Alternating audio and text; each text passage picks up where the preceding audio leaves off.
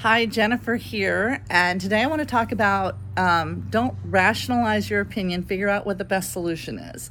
I see a lot of really smart people, usually pundits on the news, and they're using their intellect to rationalize why their opinion is correct instead of using their intellect to figure out collaboratively what the best solution to a problem might be. And that's really problematic because a lot of times their opinions are not based in fact or science, and they're using their intellect to rationalize something that doesn't actually work. And that's a misuse of your intellect if you're doing it. Use your intellect to figure out what the best solution is, even if it contradicts your gut opinion about what is right.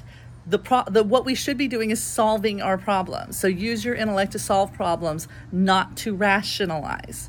Bye.